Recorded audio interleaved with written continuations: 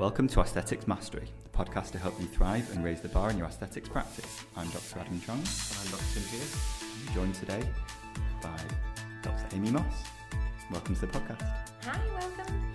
Dr. Amy is a dental surgeon and one of the clinicians and trainers here at Skinviva. Dr. Amy, we thought would be a fantastic person to join us today because she's very good at doing jawlines, and you can see lots of her work at Dr. Amy Moss on Instagram. And we're hoping to learn a little bit and share a little bit of what she knows about how to create a beautiful jawline.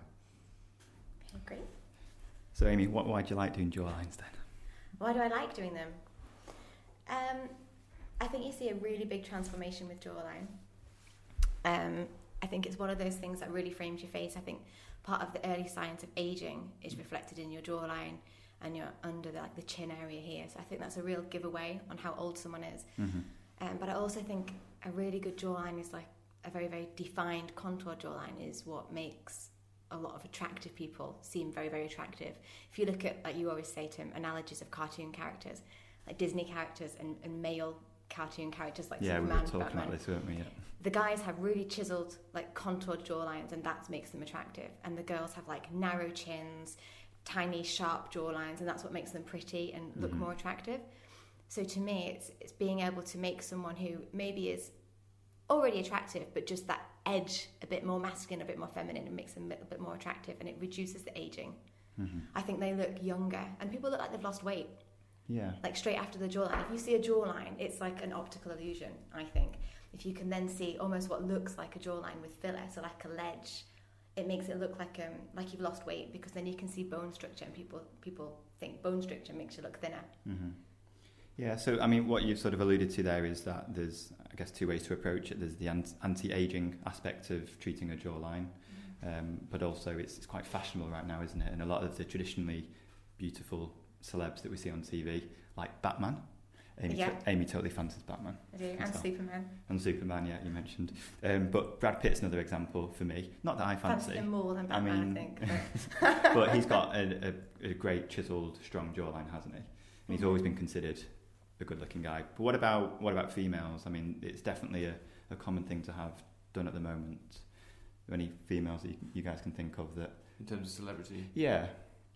Kylie Jenner's one. I think everyone's going crazy about that kind of jawline look, chiseled, contoured. Kim Kardashian, people like that will have it. But anyone that you look at who is kind of in the media, really, really in the media, and very, very thin, have that contoured jawline. I mean, obviously they've got it because they're thin, but people want to create it so that they look like that. Yeah. And I think that's why it's doing so well. It's considered to be aesthetically more beautiful to have a contoured jawline. I would love to know what really kicked it off, because actually we've been injecting jawlines for decades, actually. Like, it's not a new thing. I certainly was doing quite big restorative jawlines long before it became an Instagram phenomenon, and now all of a sudden it's 25-year-olds. It must be this Kylie Jenner type influence, which is definitely. You can have what you want if you know the right person and give it to you, which is Dr. Amy Moss, by the way. Thanks for the plug. It's becoming almost as popular as lips. Yeah, and I think that's the interesting thing I've noticed. It's not like restorative jawline, which is a consultative thing where someone comes in and says, I'd like to look fresher or more beautiful. It's actually being driven by requests. Is that your experience? Precisely, people book in exactly for that rather than how can I be more beautiful? I think a lot of younger clients are booking in, especially for jawline. I think older people are booking in because they want to look younger, not necessarily realising that jawline is what they need. I think a lot of people just don't realise you can do it. I was talking to one of my friends the other day and she said, I didn't even realise you could put filler in the jaw. I think it's under-advertised. Everyone knows you can do lip filler. Everyone knows you can have Botox. But when you start saying jawline, people are like, what's jawline filler? Is it a new product? They didn't realise you're just putting filler in a different place. It's just not very well marketed, but everybody now is kind of jumping on social media, and I think with selfies and things like that, side views, they're trying to get the selfie with the jawline because it's all taken off. It's become the rage. So I think younger people definitely ask for it. Older people maybe not, but I tend to steer them towards it because instantly it helps disguise the jowl, and that's why older people typically are coming in to see you. They're saying, oh, I look tired, I feel like everything's sagged. Yeah. Okay, and I noticed that you actually treat quite a lot of men as well. Are you finding it's becoming more popular in in men to get it done, or is it still mostly females that are asking for jawline? I'd say it's mostly females, but I have had a lot of guys come in. Definitely. I think that's going to become more common. Oh, definitely. Yeah, definitely. Because like it is the equivalent of a lip treatment. Like most guys don't really want fuller lips, but most guys want a chiseled jawline, don't they? Exactly that. Yeah, that's a really good way of looking at it. And also, guys don't really want cheeks. Yeah. But guys want a contoured jawline. And it sort of fits, if you do treat a guy's jawline, it fits within that that traditional beautiful sort of ratios of the face that, you know, in proportions, male jawline should be strong and about the same width of the cheeks. So by treating that, you're not throwing them out of that, you know, that ratio. Yeah, if you're making them more attractive.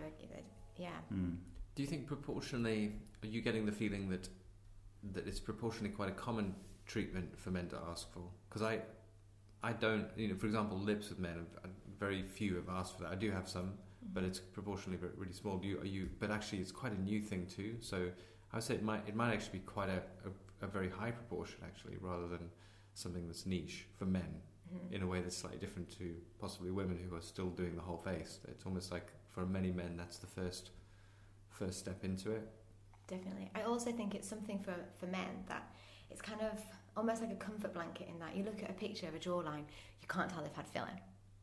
Most of the time, it doesn't matter how good you are as a clinician, you can't see that they've had filler in a lot of cases. But lips, you can be a really good clinician, there's always that telltale they've had filler, you can tell they've had it. So for a guy, it's that comfort blanket of being like, doesn't have to tell anybody that they've had filler, no one really is going to know, but they will look most likely more masculine or more attractive because of it. So it's kind of a treatment that men can have without the social taboo of, oh, you've had fillers. I think that's why a lot of guys are afraid to have it, and they think they're going to look like they've had work done, like they're going to look plastic or false, but with jawline you just don't. I just don't think people can tell. Yeah, that's a really good point, and that's really important for men because it's often, it's not that, well, it's actually because of the difference between men and women, which is if you tell your girlfriends you've had your lips done, they'll affirm you. Most of them are like, oh, you deserve it. If you tell your boyfriend, your mates that you've had your jawline done, you'll never get over it. Oh, they'll kill you. Yeah. So it's important that it's less noticeable. Absolutely. They might come and have their jawline done as well later, but they'll still. They won't tell you. No. Well, maybe things will change. Attitudes might change. As it I hope so, more, because more we're living popular. doing them. It's the best treatment to do, I think. Yeah. Okay, well, shall we talk a little bit about some of the anatomy and safety aspects of the area? So there are some arteries that we should be aware of. Tell us, guys. So, to me, the thing I've learned in practice is that you're mainly using cannulas, except I do like that technique which you shared with us recently about the more surface one to get a little bit more definition. So that's a reason you can use a needle. It's very hard to explain on a podcast, but it's good. So I worry much less about blood vessels. And I have seen one side effect, which is I think to do with an injury to the parotid gland. It was thankfully very self-limiting. It was 2 days of swelling that occurred during when eating, that kind of tracked down, moved into the neck. So in my mind, it was a leakage, basically a little bit of a tear in the surface of the parotid that was allowing saliva to leak into the tissue. I don't think it was a blocked parotid gland in terms of the anatomy. Blocking the main canal, I don't think it was possible. So I think it's a surface tear, but that's a new, that's not something most people will see from doing other treatments. I mean, you wouldn't, because that's not where the gland is. So that there is something to be aware of, that even with a cannula, you can cause trauma to structures underneath. And I think the other area to be very careful with is the other nerves, which is particularly if you're doing the lateral subzygomatic area. You've got obviously the nerves come out. There's a big branch of nerves that you might cause trauma to if you go a little bit too deep. I think if you're at the right depth, you're fine. But those are the things that put it in a different category to many other areas of the face. For me personally, one of the things I just always bear in mind is that facial artery. There's a little notch on the mandible. I know that it's roughly in line with the anterior border of the masseter. So we know that lies deep on the mandible. So as long as we're going superficial, but it's just something I always have in my mind that, make sure I'm staying superficial, make sure I have an awareness. I mean, sometimes you can palpate it. In fact, pretty much all cases you can palpate the artery. So that's a big one for me. I don't know if there was a little clip of a non-medical person doing treatments on jawlines with a needle in that area and just like a sewing machine going in every centimetre and bolusing with no aspirating. unbelievably dangerous, and it just blows your mind what happens. That would just ruin half your face. It's just horrendous. So I don't recommend needles if you're someone who's listening to this and think you might have a try without training. Don't try without training. Get training and use a cannula. The other area that's linked to jawline is, comes down to the chin, and obviously you have the mental and the submental arteries, which both lie deep, although, as we found out recently, they can be affected by compression of filler. So just to have a bit of an awareness of those, but I think they're the main arteries. Would you agree? Yeah. Any biggies that I've missed?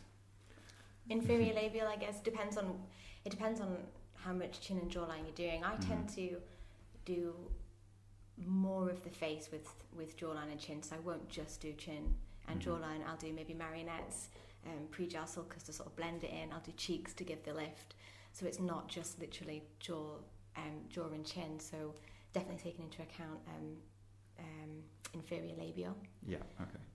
And then submental as well. Obviously, if you're doing boluses on periosteum in the chin, you just start thinking about your angle and where you're going there. And I have felt filler sort of track down the bottom underneath the chin. So I think it's really important I always push with one finger underneath and then one finger on top, just to make sure that the filler stays exactly where you put it, because it has a tendency to migrate into like spaces. And quite often runs down the chin. That's what I did like a long time ago when I was first doing it. Obviously, I don't do that anymore because I've learned to put the finger pressure there. Yeah. So that's a good tip, I think. Is the same sort of thing for the? Because I know that sometimes a bolus at the angle of the jaw can be very useful. Is it the same sort of thing there, where you're using your fingers to make sure the filler doesn't migrate? Yeah. But also just to feel your position as well. I've always got a finger on the end of the cannula. I think it's really important to be able to just feel where you're putting. Okay. Any other structures in the area you think we need to mention, Tim? And we've talked about the arteries, mentioned the nerves. We mentioned obviously the parotid gland, which can sometimes be inadvertently damaged. I think the only thing is just the normal. If you're going to use a cannula, to be gentle with it, pass it slowly, so you don't tear things like veins and nerves. So it's just being gentle with a cannula when you're deep is important. Okay. So, product. Amy, tell us a little bit about what products we generally use in the jawline. So jawline, you're thinking ultra range would be Juvederm 4, but we use Juvederm obviously. And then in terms of your premium range, Vycross would be your Voluma. Okay. Now obviously we know that the standard ranges, the ultra ranges attracts more water, so I don't think you get as much crisp definition on the jawline with using the ultra ranges. And also I have a big issue with trying to get the filler out of the end of the cannula. It's a lot of pushing on the cannula. It really hurts your finger. The syringe is bending. The cannula's moving all over the place. I just think it's awful.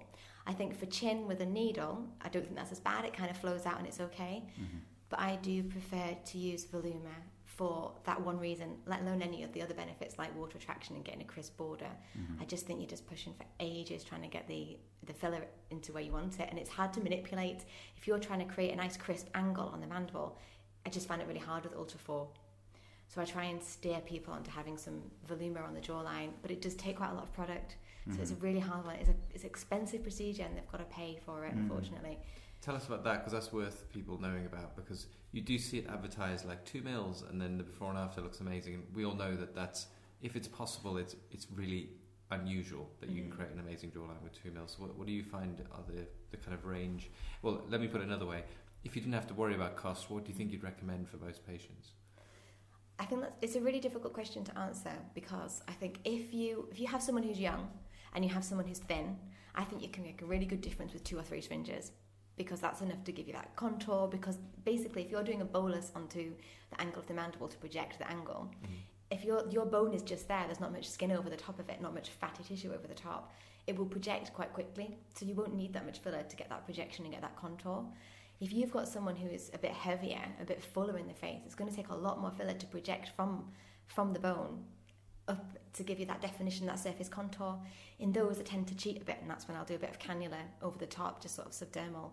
But in the younger people who are thinner, I tend to just do boluses onto periosteum and let that just shine through itself rather than doing a layer of cannula. So if they're younger, we use less. So it might be that you can get away with 2 or 3. Someone older who's bigger and has a bit of a jowl, I'll tend to suggest cheeks, maybe 1 syringe each side, maybe a little bit of subzygoma, maybe some one each side even, just to give even more lift, because then you need less on the jawline. If you've lifted all that, your jawline takes less. Chin in itself, again, it depends if they're like retrognathic and you have to project that forward. That could take 1-2 syringes. And then you want to blend it, otherwise they're going to have a bigger pre-jowl sulcus than they had before, and it's just going to look weird. So you need to blend that in. That could take half a syringe each side. It's a difficult question. I'd say on the whole, a minimum definitely 2 to 3. But I've done jawlines and it's taken like 8-9 syringes. But I've not just put it in the jaw. Yeah. I'm doing it in other places as well. I think it sounds to me like there's almost depends on the problem you're solving. So if it's just definition, that's your lowest bar. You could do that with 2 or 3. Yeah. If they're thin. Yeah. If it's anti-aging and definition, then you're talking about cheeks and fat pad replacement. You're going to be up to 4 or 5 quite easily. If it's anti-aging, definition, and proportion, then you're going to be, you can easily do 7, 8, 9. And the proportion thing's a big one, because as we know, also if you're just projecting a very small chin over a period of time, you might do 5 mils just in that. So you can get to very high volumes, but it depends on the problem. It's worth thinking about that in terms of. So with advising, I'd say what your ideal patient, if you've just done your training, would be a young, slim, kind of petitely proportioned girl with some details that you can enhance. So and you could do really nice, easy work with not too many. And I do think a lot of the things you see on Instagram, I've been going through Instagram a lot, and a lot of the pictures, not only as an angle of how they've positioned them and then they've rotated the image and they've flipped it so it's actually a different side, and they've flipped the image because that side looks better, and there's all sorts of camera trickery going on. But also, if you look at these before and afters, most of the people in these pictures are young and they're thin and they're attractive women. They've not got people who are 50, 60 years old with jowls going, oh, look at this amazing contoured jawline. That is hard. That's a different level. They're even talking about people who are like between the age of 25 to 30 coming in, or even younger. And they already have a thin frame. They're already beautiful. And what they've done is just enhanced it, and sometimes too much. I was looking at one profile recently, and it's like they've got an ice cream cone on their chin. They've tried to make it so straight. It's like you were saying, Tim, it's like a shoe's been put in their face. It's like this is like literally a shoe with a heel. So it's like a cone. It's terrifying. It's not a good look. It's terrifying. It might be worth touching on the ratios that have been broken, so that people can understand. Like, if you break that ratio, you look like, we were saying it's kind of more David Coulthard than Kim K. Yeah, definitely. So what do you see on Instagram? What's the ratio people are breaking most often? So we're talking about golden ratio. So we use that perspective all the time in when we're doing our treatments. But I would go by of the intercanthal distance is something that stays constant throughout your whole life. I'm right in saying that. So your chin, I go by intercanthal distance for females, and I would tend to keep that nice and narrow because a narrow chin is more feminine. And then with males, I would look at the corners of the mouth and go straight down, and that's how I would get like a nice broad chin on a male. And obviously we use the calipers in order to measure, so like the lip distance and then the thirds in your face, measuring top lip, bottom lip, and then the chin. Just keeping that all in proportion. Then obviously from the side as well is really, really important. I don't use the calipers. Can you use the calipers from the side? Sometimes I just look at them and... My understanding was the golden ratio is from the base of the nose to the middle of the lips, and then that's 1, and then 1.6 should be middle of the lips down to the chin. So that's how you work out projection. Yeah, and that's another one you can... I really find that fits. If you make a sharp little chin, if you're going for the narrowness, but you don't look at the proportion, you end up with the right width chin, but it's just too long, and you look slightly alien. That's something you see a lot of in Chinese patients, because they're looking for a heart-shaped face, but they already have the correct projection. If they don't get good advice, they end up with too much of an alien shape. I do think though that a slightly strong chin is attractive. I would rather give somebody a stronger chin than not put enough in the chin. I do think it's slightly attractive. Just like I think a slight amount of top lip heavy is more attractive than a too much of a bottom lip. But I'm talking like the tiniest. That's a really interesting thing to say, because I've often had that thought of like sometimes you need to know the rules so that you can break them, like intentionally, and that's an example of a rule that you're breaking. And I've often thought that, which I actually don't. I've never actually said it out loud. Yeah, so I probably shouldn't say that. Don't listen to me. What do I know? Well, but it's true. I mean, if you think of actually any of them, like Jennifer Aniston, you know, I don't know why I'm really out of date. I'm sure there's No, I'm with you on that one. She's probably lost a few centimetres on her chin now, Tim. It's probably gone up. Yeah. Well, she had a very pointy chin, didn't she? Yeah. Angelina and also Jolie is a good it's example. quite long She's chin quite as well. strong. Yeah. It's almost slightly masculine, but it's just treading that border where it's also great. Like it's really attractive. Yeah, it didn't change her attractiveness, did it? But if you get your client to open and then put their mandible into a protruded position, that sometimes it emphasises that jawline, and it gives you a really nice structure of what you're going to create. So if you turn to the side now, Do I look attractive now? no, but you can see What do you more of mean, your no? angle because you've shifted everything forward. So More of the gonio angle. yeah. So if you look at that, if you just turn to the side, let Tim see from the side, and open your mouth and put your chin out. Yeah, can you see what that's done? You wouldn't want to project him anywhere near that much, but you can see how it's going to give him a nice contour on the side, Come on, get and the how a volume. stronger chin is nice. Mm-hmm. I mean, going back to Jennifer Aniston, like you say, knowing when to break the rules is important. She doesn't have... Her cheeks aren't the widest part of her face, even in her younger days. She actually has quite a strong jaw, even at the angle of the jaw. But yet she was one of the most... Well, considered one of the most beautiful women, wasn't she? So, like you say, knowing those ratios is important, but knowing when you can break them on certain individuals. I think that kind of thing is incredibly hard to teach, though, because I don't know which ratio, like how you know someone has the rest of the bone structure to carry something that's a broken rule, basically. Because the other thing, and I have seen this on Instagram, is kind of quite feminine, nice-looking women who suddenly look a bit, basically. They look like men. They essentially look like men with big lips. Like it's not. They've actually downgraded their beauty, and it's striking. It's not a vague. It's actually shocking. Like that's the feeling I get when I see one of those. This is really sad because she's after something and she's got something totally different. And maybe she's looking at her face and components and thinking, look how straight that jawline is. But when you look at the overall, it doesn't fit. And I think that's what we've got to be careful of. But it's very hard. This is why breaking the rules is difficult to teach, because it relies on a lot of artistic instinct, which is the hardest thing to teach. I don't know if you can teach it. I think it's also probably something that does come with experience and knowing what works and what doesn't on different face shapes and even ethnicities. Yeah. But yeah, like you say, it's hard to teach. I think you get there. It takes experience. But you're right. I mean, I say you can't teach it, but I was just reflecting today on my first ever course and how when I treated a nasolabial fold, I was a bit like, well, it's different, but it didn't mean anything to me. It took me a while to figure out. To actually, you know, that feeling you get when you've done a good job, like that feeling. You kind of have to work on it and think about it, and then you get that hit of satisfaction.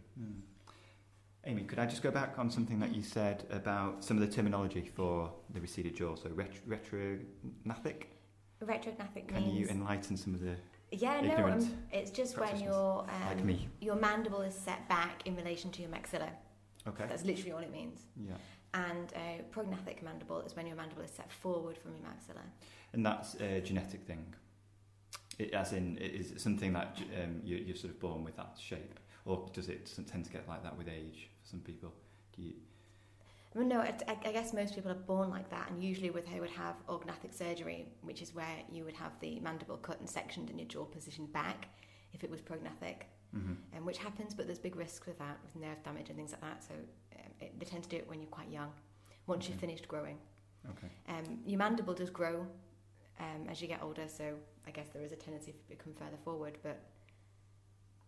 How is that? I didn't actually... No. Is it one of these things that grows endlessly, or is it just a bit later on? I don't think it's not like Pinocchio.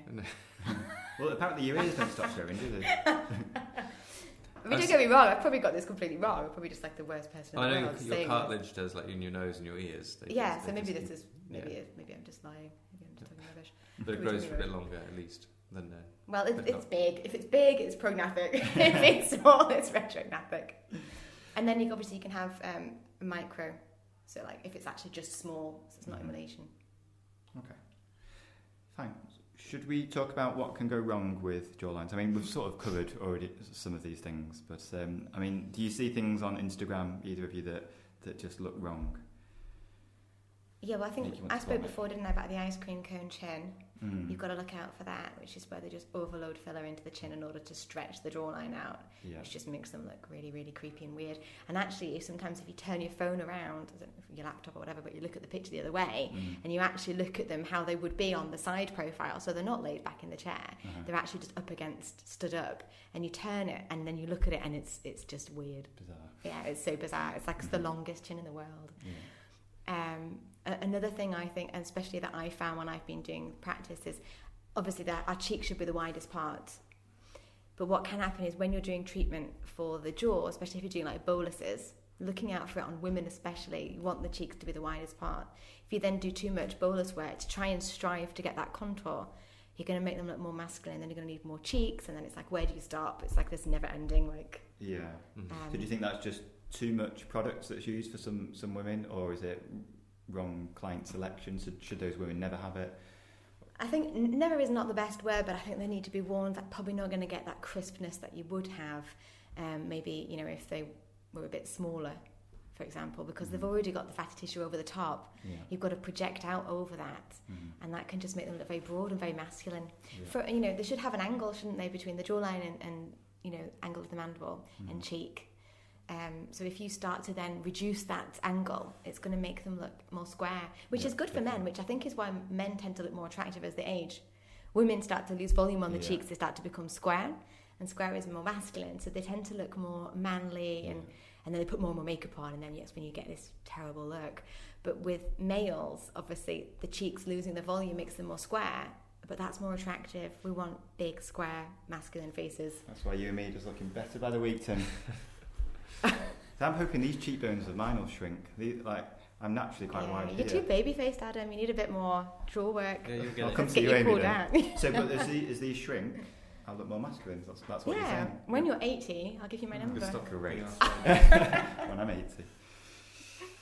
Great. Is there anything that you've seen, Tim, on Instagram that strikes you as being just a bad trend at the moment? Well, there was something which we've taken in the marketing team to be calling a square, which is that when you over square the jaw or just at the corner of your ear. It came from somebody who's non-clinical saying, "What's that square ear?" Like she got a square in her ear.